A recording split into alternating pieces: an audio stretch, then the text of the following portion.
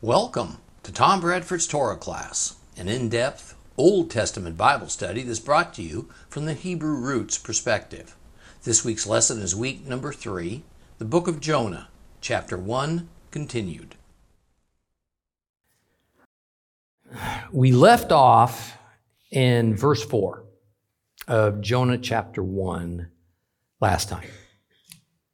And after all the preliminaries of the first 3 verses to set up this sea saga of Jonah, we get down to brass tacks in verse 4 as God hurls a violent storm towards the ship carrying Jonah and crew with the idea of impeding its progress. Now, I said in the introduction to the book of Jonah that it is generally agreed among Bible academia that it is perhaps the most complex, most challenging book of the Bible to properly translate and interpret, even though on the surface it seems to be not too much more than a basic child story about a man falling overboard and getting swallowed by a whale. Therefore, I'm going to warn you in advance that in today's lesson, things are going to get necessarily technical. They're going to get pretty detailed so that we can ascertain the true meaning of Jonah's story and then be able to apply it to our understanding of God and his very nature. This meaning is wrapped up in how the world operated in the 8th century BC. And so what goes on was well understood by the earliest hearers and readers of Jonah, yet it is nothing, of course, like the culture and worldview of modern times. I kind of liken some of what we're going to study today as when in elementary school we had to learn our multiplication tables. It wasn't anything I think any of us was very excited about. And yet, without learning it, our ability to use math could not progress any further. To get there, we're going to take a couple of short detours, with one of them involving a seemingly simple conversation that Jonah has with some sailors on the ship he's hired to take him to Tarshish. And it involves him revealing his identity.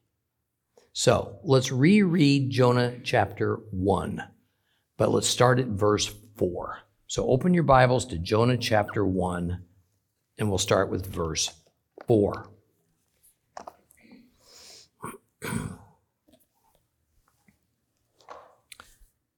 However, Adonai let loose over the sea a violent wind, which created such stormy conditions that the ship threatened to break to pieces. The sailors were frightened. Each cried out to his God. They threw the cargo overboard to make the ship easier for them to control. Now, meanwhile, Jonah had gone down below into the hold where he lay fast asleep. The ship's captain found him and said to him, "What do you mean by sleeping? Get up, call on your God. Maybe the God will remember us and we won't die." Then they said to each other, "Come, let's draw lots to find out who is to blame for this calamity." And they drew lots, and Jonah was singled out. And they said to him, "Tell us now, why has this calamity come upon us? What work do you do? Where are you from? Where are you from? What's your country? Which is your people?" And he answered them, "I am a Hebrew, and I fear Adonai," what it really says is Jehovah, "God of the heaven, who made both the sea and the dry land." At this, the men grew very afraid, and they said to him, "Well, what is this you've done?" For the men knew he was trying to get away from Adonai since he told them. And they asked him, "Well, what should we do to you so that the sea will be calm for us?" For the sea was getting rougher all the time. "Pick me up," he told them, "and throw me into the sea. Then the sea will become calm for you, because I know it's my fault that this terrible storm has come over you." Nevertheless, the men rowed hard, trying to reach the shore, but they couldn't, because the sea kept growing wilder against them. Finally, they cried to Adonai, "Please, Adonai, please, don't let us perish for causing the death of this man, and don't hold us to account for shedding innocent blood, because you, Adonai, have done what you saw fit." Then they picked up Jonah and threw him into the sea, and the sea stopped raging. Seized with fear of Adonai, they offered a sacrifice to Adonai and made vows. Okay, the crux of verse 4 is that the ship that Jonah is on is in real danger of sinking because Jehovah caused a storm to pummel it. Now, the dangerous storm was caused by him throwing a large volume of wind against the sea. Now, keep in mind that Jonah is in full-blown rebellion, refusing to obey God's command to go to Nineveh and speak the oracle that God once conveyed to its Gentile citizens. Now, Jonah's misguided and stubborn reaction is to try to run and hide from God, and God is having none of it. Every aspect of what's happening and what's about to happen then is at the direct hand of God in order to deal with this rebellious Jonah. Thus, if we ever want to ask the question, does God cause catastrophes and troubles to happen? And can the innocent as well as the guilty be affected by it? The definitive answer is yes, on both accounts. We find such a thing in several Bible stories. Who could forget the great flood, for example? Now, without doubt, every last person on planet Earth was not equally wicked. Just as without doubt, Noah and his family were not perfectly, entirely innocent. Yet all were affected. The guilty at all levels were destroyed, and the righteous to some level, all 8 of them, were saved. It was entirely Jehovah's call to determine this, and it is his right to do so because he is the author of life. Now, sometimes we forget, or we sort of minimize, that as we advance towards the later stage of the end times period, Jehovah is going to crush this planet like a grape under the fury and weight of his wrath. Everyone still alive will be affected in one terrible way or another and to some degree or another. This will include those who, after the rapture event, finally see the truth and they trust in Jehovah and his son Yeshua. This is not a part of God's character that is often well accepted among modern believers. The preferred notion is that while in the past, pre-Jesus, that might have been the case when God the Father, a harsh and rules-oriented God, was in charge. After the cross, things have changed. The erroneous belief is that Yeshua is now in charge. He no longer does the will of his Father, but rather of his own will. Therefore, the governing dynamic is completely changed. And this is part of the outcome of the dispensational doctrine, church philosophy. Now, the logic presented is that Jesus is all about grace concerning all things. And since Christ is our friend, as much as, or maybe even more than our master, what true friend would cause or participate in a divinely inspired calamity to befall their friends? And if Messiah is love, then how does love allow, let alone intentionally generate and direct disasters on people? Bottom line, that the old era has passed and we live in one in which God showers only his grace and mercy upon us, and we have no reason to fear him. Well, I want to remind you of what I told you last week, that even the Apostle Paul survived not one, not two, but 3 calamities, all involving the sea, involving everyone on board those 3 vessels, not just him. God either changes or he doesn't. And since he is inherently perfect, then the notion of God changing is an oxymoron. God the Father is still in charge with his son Yeshua as his agent, so to speak.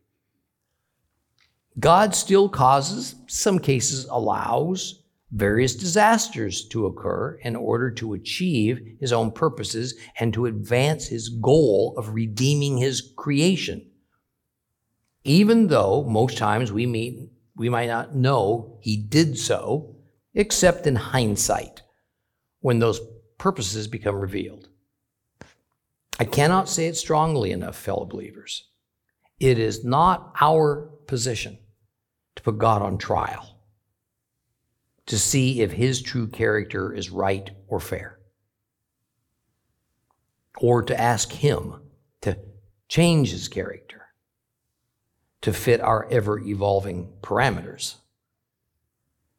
Jonah is in the midst of discovering that as well, even though clearly he doesn't really get that just yet. Now, verse 5 begins a split between the way the ship's crew handles this sudden tempest versus the way that Jonah does. Now, the crew is depicted as afraid and panicked, while Jonah is virtually oblivious to it.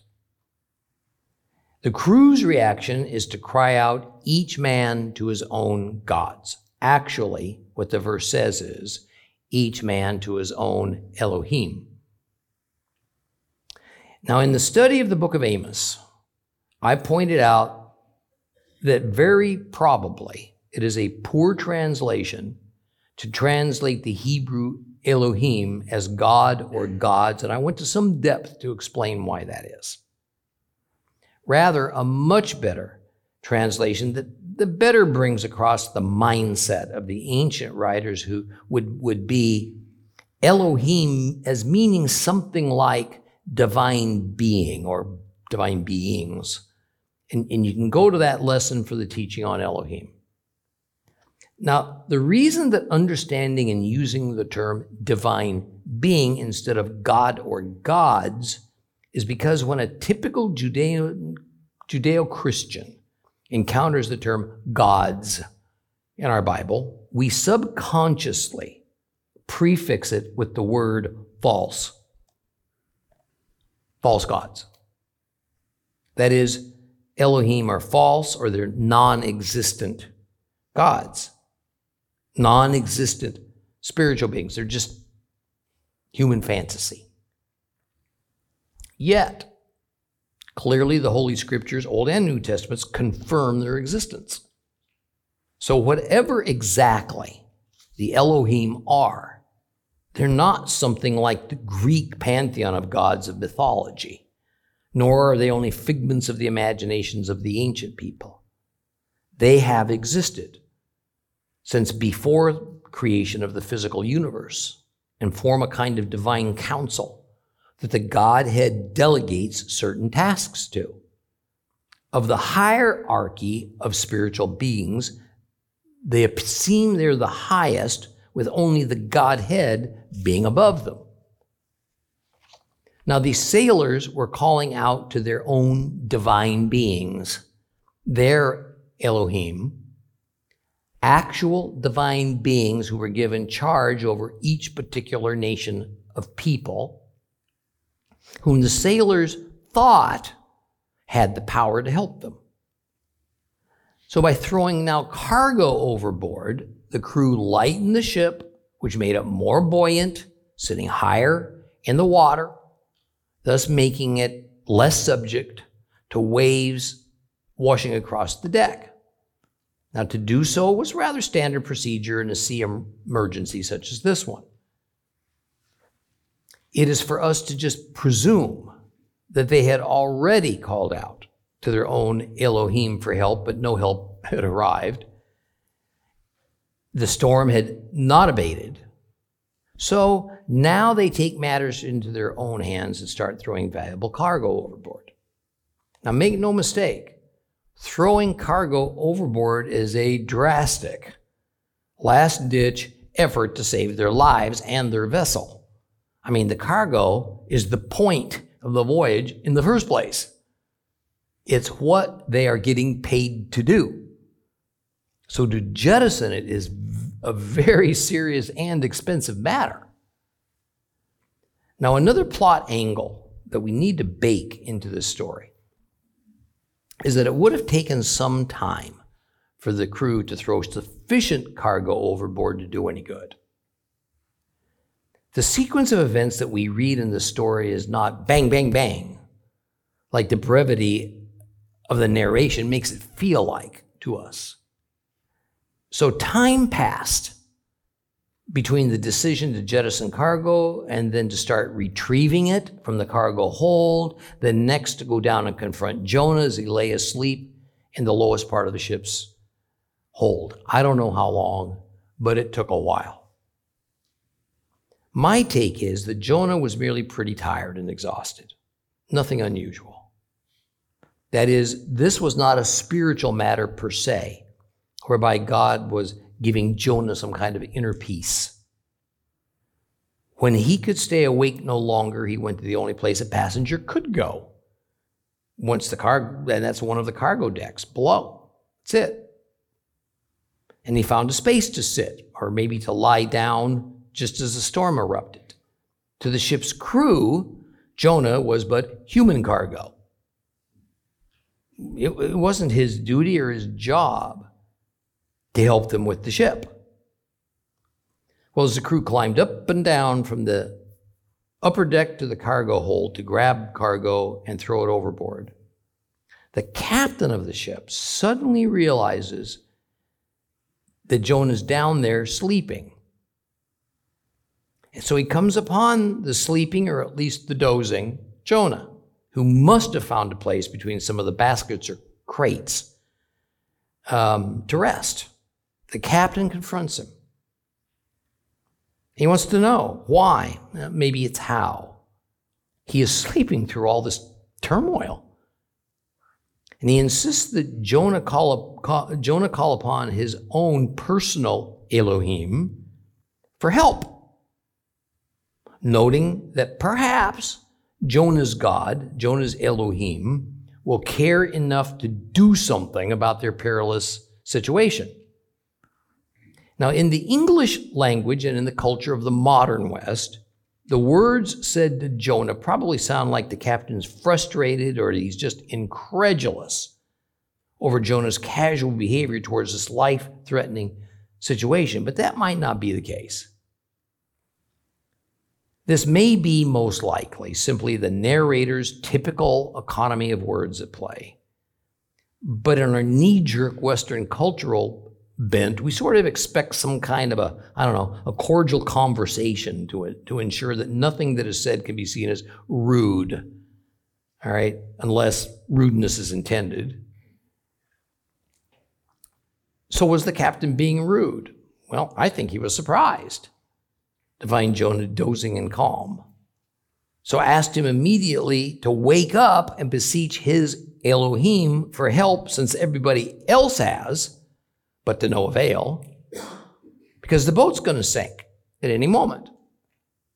In fact, the biblical idiom of that era, the Hebrew malacha, how can you or why are you sleeping, expresses more emotion and insistence than how that term is used today in modern Hebrew. That is, malacha today is generally just a common bland question asking for information, or it's also just used as a polite greeting.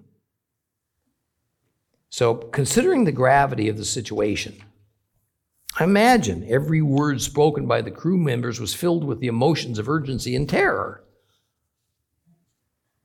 So here's our first detour.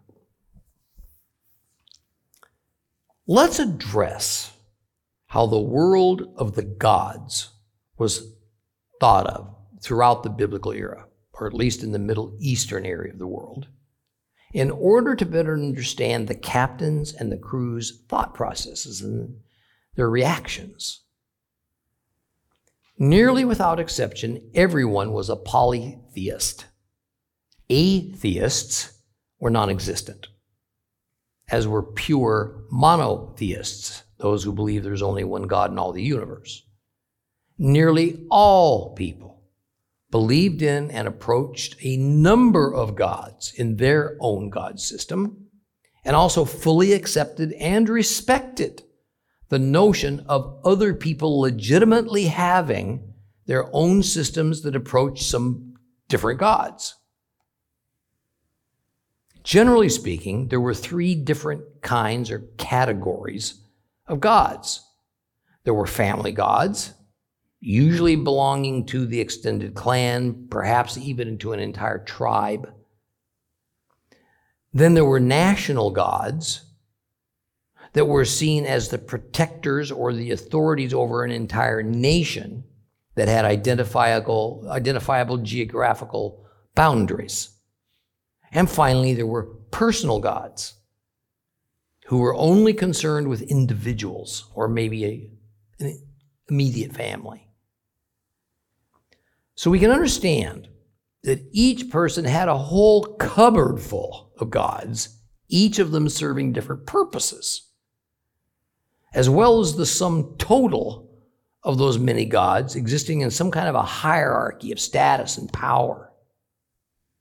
Now, the Israelites believed no differently. Jonah believed no differently.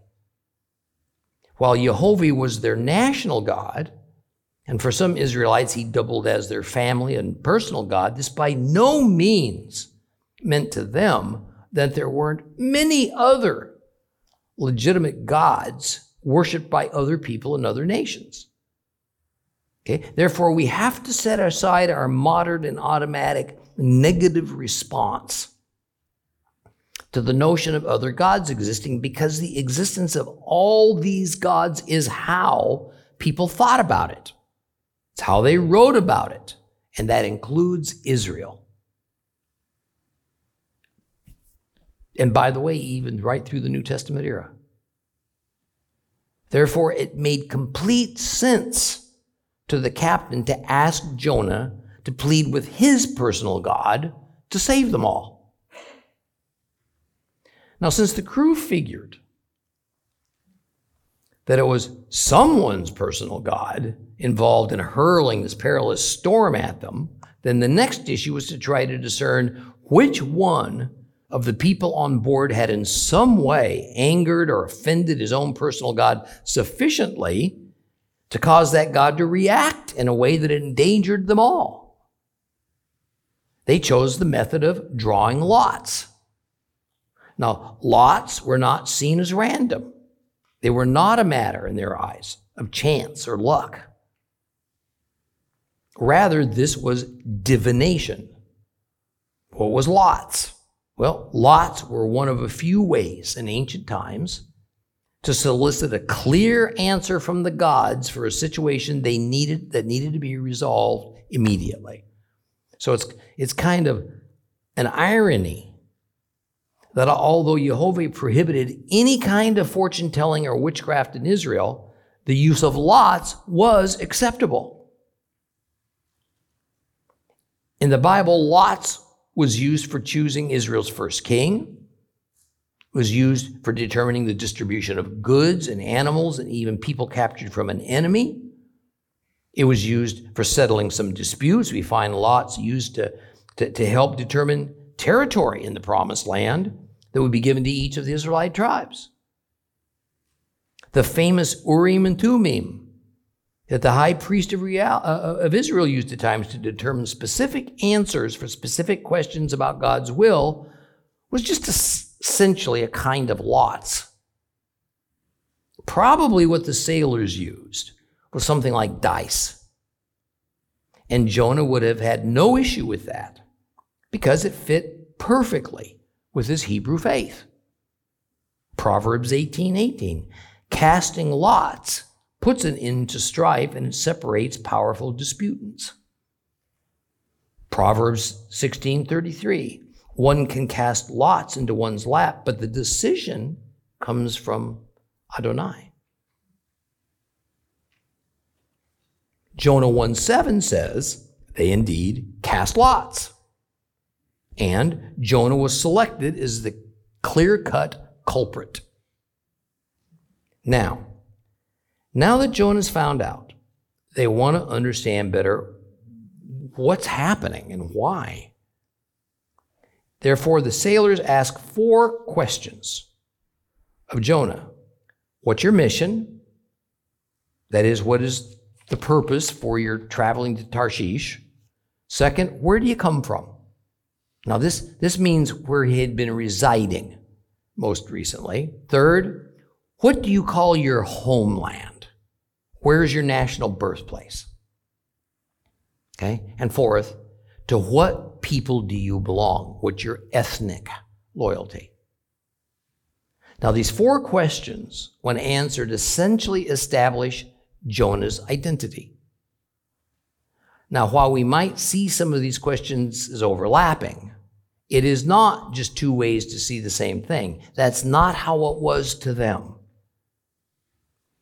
Now, the crew, who were from various homelands and ethnicities, had some inkling that Jonah was from an area not far from the port from which they had sailed, Joppa.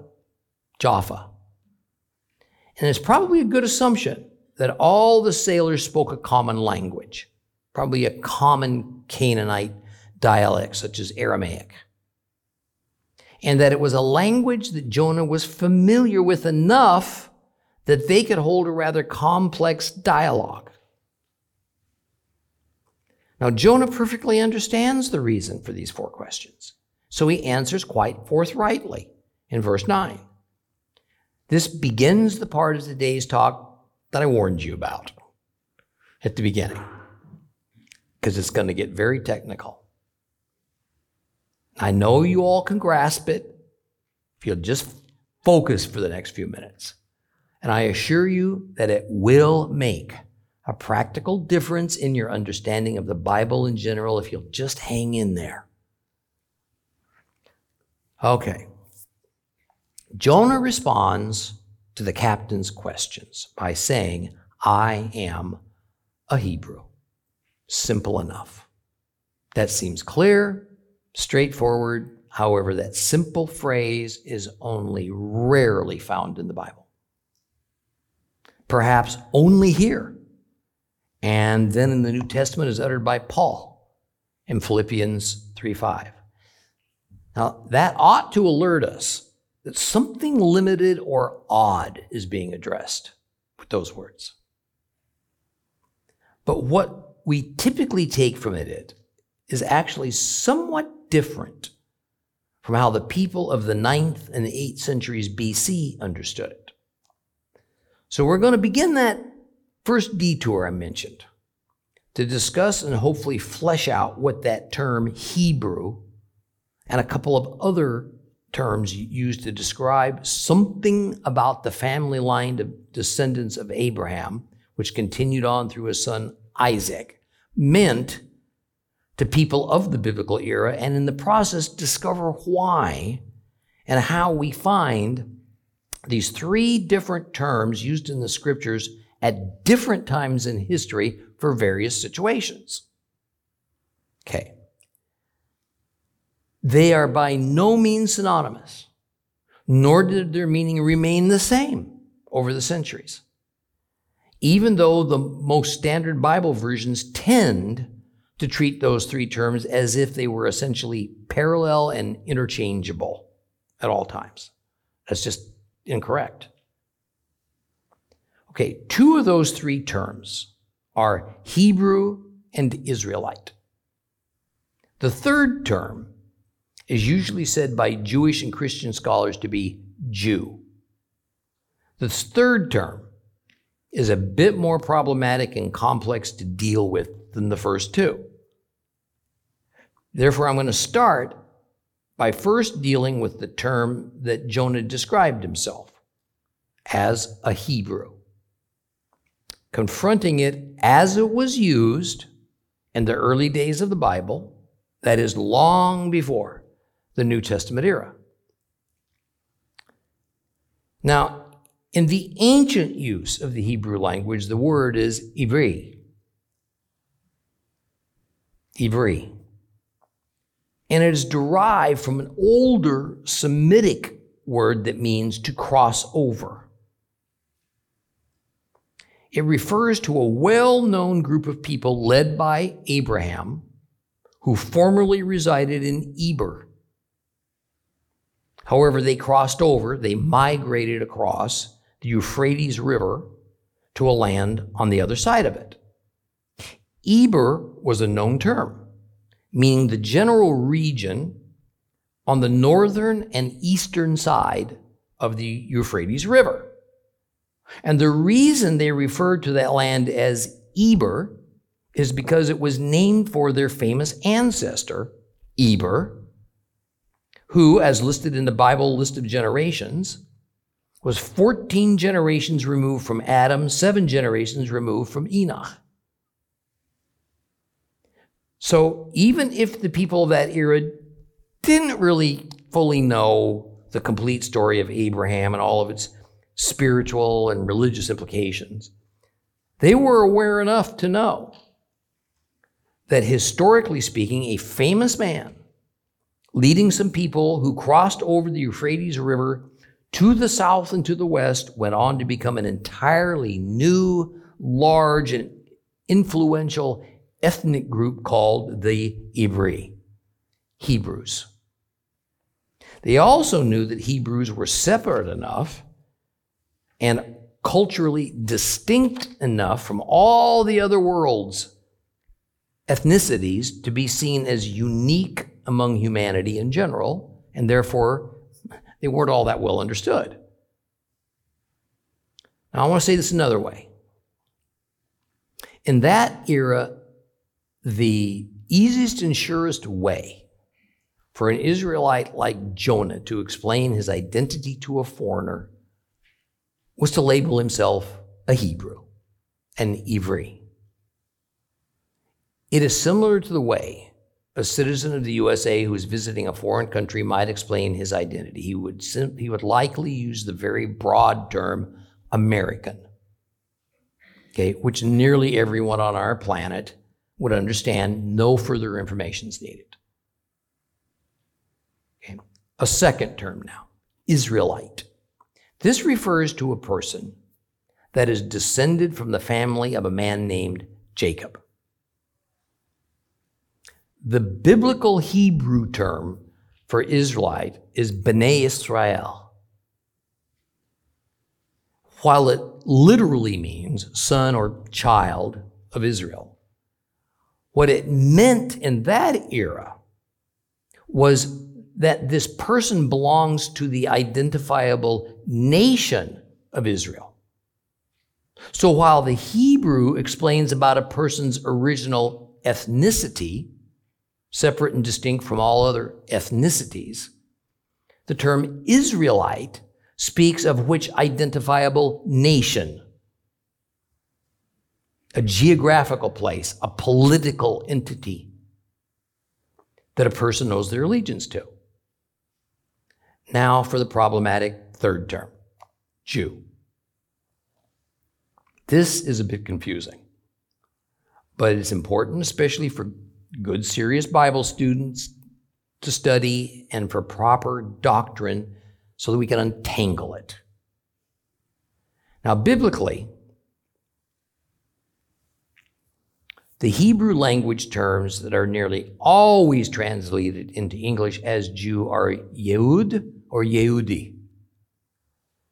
Now, initially, it referred to a person who was an actual member of the specific tribe of Judah, the tribe of Judah.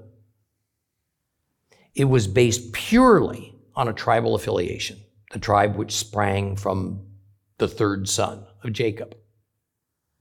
Over time, the meaning evolved. After Israel entered the Promised Land, it evolved slightly to include living in a particular geographical territory that the members of the tribe of Judah occupied there. So we have a progression in the Bible of what that word meant based on which time in biblical history that we're exploring.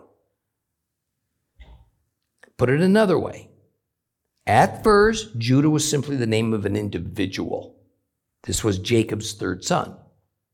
Once Judah's own family grew large enough to become its own tribe, which took many generations to grow to that size, then the term Judah came to refer to his extended family, a specific tribe, the tribe of Judah. However, once the tribe of Judah migrated and it entered into the Promised Land, and it was assigned its own territory, the term more referred to that specific territory. But it also included the identity of the people who counted themselves as residents of that territory of Judah. Later still, after David's and then King Solomon's death in the 10th century BC, Judah went from being a tribal territory to become its own full-fledged, sovereign, and recognized nation with its own king. At that point, the meaning of the Hebrew terms Yehud and Yehudi evolved into indicating a particular nationality called Judah or Judahite in English. A long time after that, after the northern kingdom of Israel was exiled from their own national territory by Syria, and later after Judah's exile to Babylon, and then later still after their return to their former territory, the terms Yehud and Yehudi were used to describe the returned exiles and all who accompanied them. And we know that some of the exiles of the Assyrian conquest, some from that group we call the 10 lost tribes of Israel, joined those coming home from Babylon. The English words adopted to identify this group, still called Yehud or Yehudi in Hebrew, was Jew. More time passed, and the terms Yehud and Yehudi further evolved to more refer to the particular religion that was practiced and had less to do with exactly where those folks were located. Again, the word chosen by most English translators just remained Jew.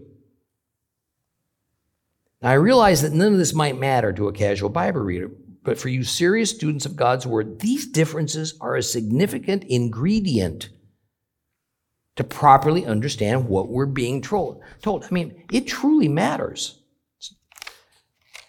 So a few decades now, after the 70 AD destruction of Jerusalem by the Romans, the era of the rabbis, and along with it, the term Jew acquired an even broader meaning, as generally anyone who followed a religion that was now more formally known as Judaism. Today, in the 21st century, after nearly 2 millennia of adding new traditions and customs and of Jewish people migrating to every part of this planet, even the rabbis can't agree on exactly what a Jew is or how to define the term. Must it include a genetic attachment to Jacob? If so, how could that ever be proved? Does it only refer to a practicing member of their religion, Judaism? Might it be a person whose family history shows that some of them practiced Judaism, regardless of their own ethnic background, that is, no genetic tie at all Jacob was needed. Does one have to even believe in the God of Israel to be considered a Jew? In modern times, the answer is a firm no. Of course, that depends on which rabbi you might talk to. So in our day, the term Jew is very flexible and it's hazy. Something that mostly indicates some level of identity with some claim of allegiance to a group of people that historically practiced some level of Jewish traditions and laws that began with the return of the exiles from Babylon. Therefore, there has been a pretty contentious ongoing debate among Jewish leaderships in modern Israel as to what to call and how to consider these exiles of the Assyrian conquest of the northern kingdom of ancient Israel, something that's completely separate from the Babylonian conquest of the southern kingdom of Judah, who are now coming home to Israel in ever-increasing numbers. Many of the folks, they don't want to be called Jews, primarily because they see the term in its ancient sense, as meaning a combination as a member of the tribe of Judah, which they certainly are not, along with the religion they uniquely practice called Judaism. Rather, many of these returning exiles of the so-called 10 lost tribes have practiced and intend to continue to practice a somewhat different set of faith traditions that they see as the truer and the older religion that is called for by the same Hebrew scriptures that adherents of Judaism claim to follow. Complicated, isn't it?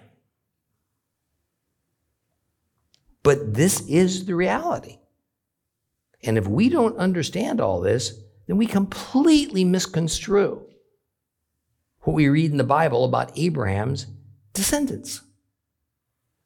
So here's the thing for us to grasp today.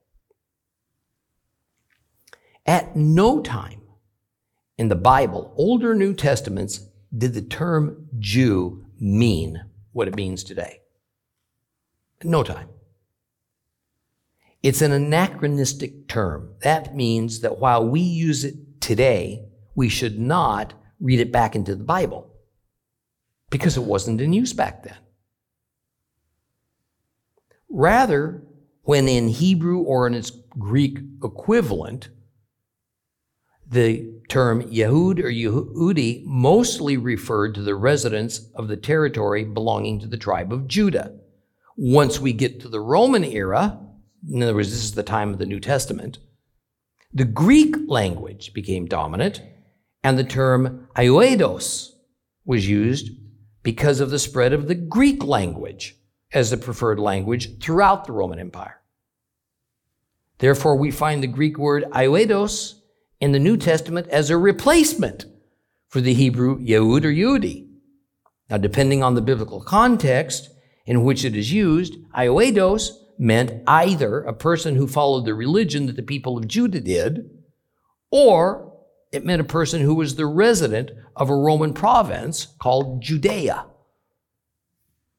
When we read the New Testament, we find that those folks claiming family ties to Jacob who live in Judea call themselves Judeans to distinguish themselves from other descendants of Jacob, other Israelites who lived in other places than Judea. For example, folks descended from Jacob who lived in the Roman province of the Galilee, like Yeshua, like all of his disciples.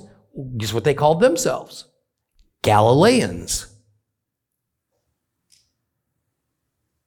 Other descendants of Jacob who lived in faraway places in the vast Roman Empire, but had next to no connection to the Holy Land, simply because of the great distance from it that they lived, yet still they identified themselves to some level to the Israelites living in the Holy Land. Well, they were also called Ioedos. So here's the thing we need to understand when reading the New Testament. Ioedos was a very general, catch-all Greek term for all these various folks that saw themselves as a member of a distinct Hebrew heritage, culture, and religion apart from other people on this planet. Now, it's challenging, as I know this is to visualize. The reality is that languages have always evolved. And by the way, this includes English. And circumstances and history, that's also evolved. And so labels for people, labels for ethnicities did the same as concerning their meaning. As concerns the use of our three biblical terms, Hebrew, Israelite, and Jew, we do not have any significant confusion in the Old Testament, except that caused by agenda-driven reasons for using English words that do not accurately reflect the real meaning of those Hebrew words at that time. The confusion exists mainly in our New Testament. Should we encounter the English word Jew in the Old Testament, it's a poor translation that ought to just be thrown out and replaced in English by the word Judean nearly every time. I know that's a lot to take in. I know it. So now let's get back to our lesson and apply what you just learned to verse 9. Jonah identified himself as Hebrew, which immediately told his counterparts on the ship he was very different from them. They would immediately know Jonah has a different God. He has a different God system from theirs. Next, Jonah says he fears, that is, he has a religious allegiance to the Lord, the God of heaven. This is another incorrect English translation. Even though, generally speaking, every English Bible one can consult uses these same or very similar words, it misses the mark in a very crucial way. First, the English term Lord, Adonai in Hebrew, doesn't even appear there. Rather, the word that appears in the Holy Scriptures is Yehovah, God's formal name. This is critical, because if Jonah didn't give the captain and the multi-ethnic crew a formal name for his particular God, then those sailors he was talking to would have had no idea which God he was even talking about,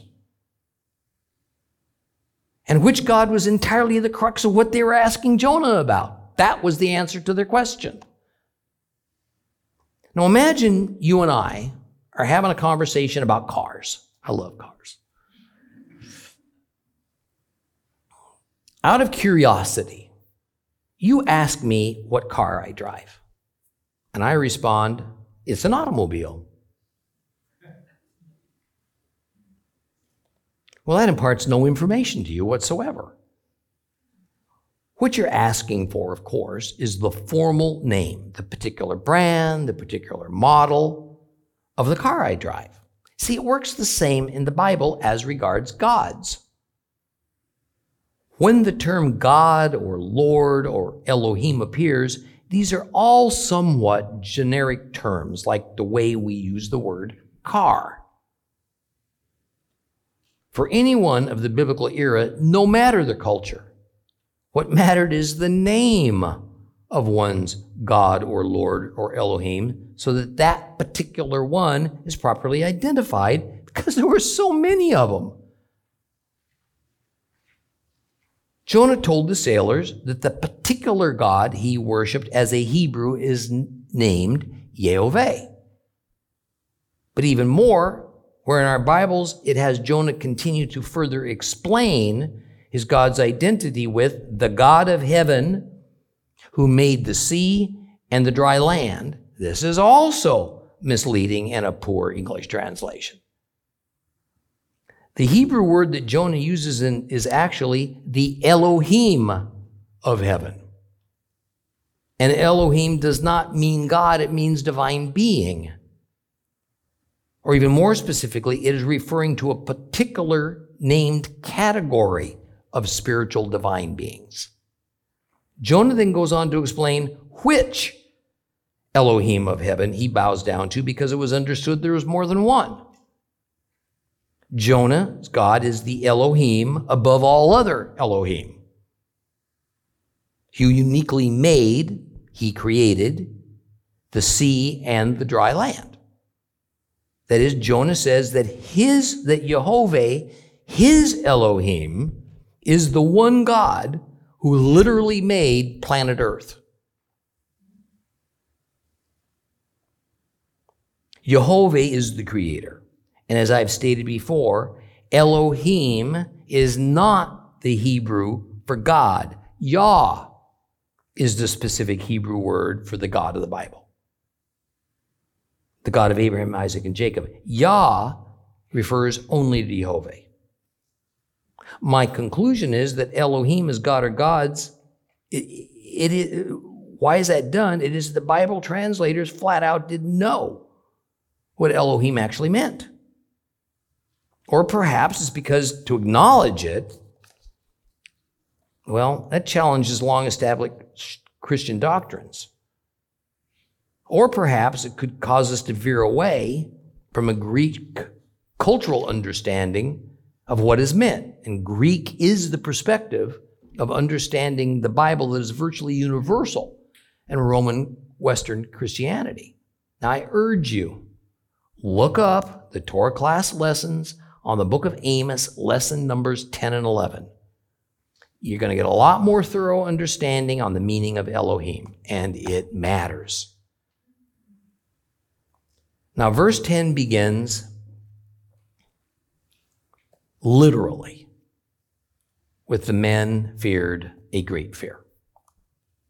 That is, Jonah's admission took their already heightened anxieties to another level. These men were caught as collateral damage in a power struggle. A power struggle between Jonah's offense of some sort and his God's violent reaction to it.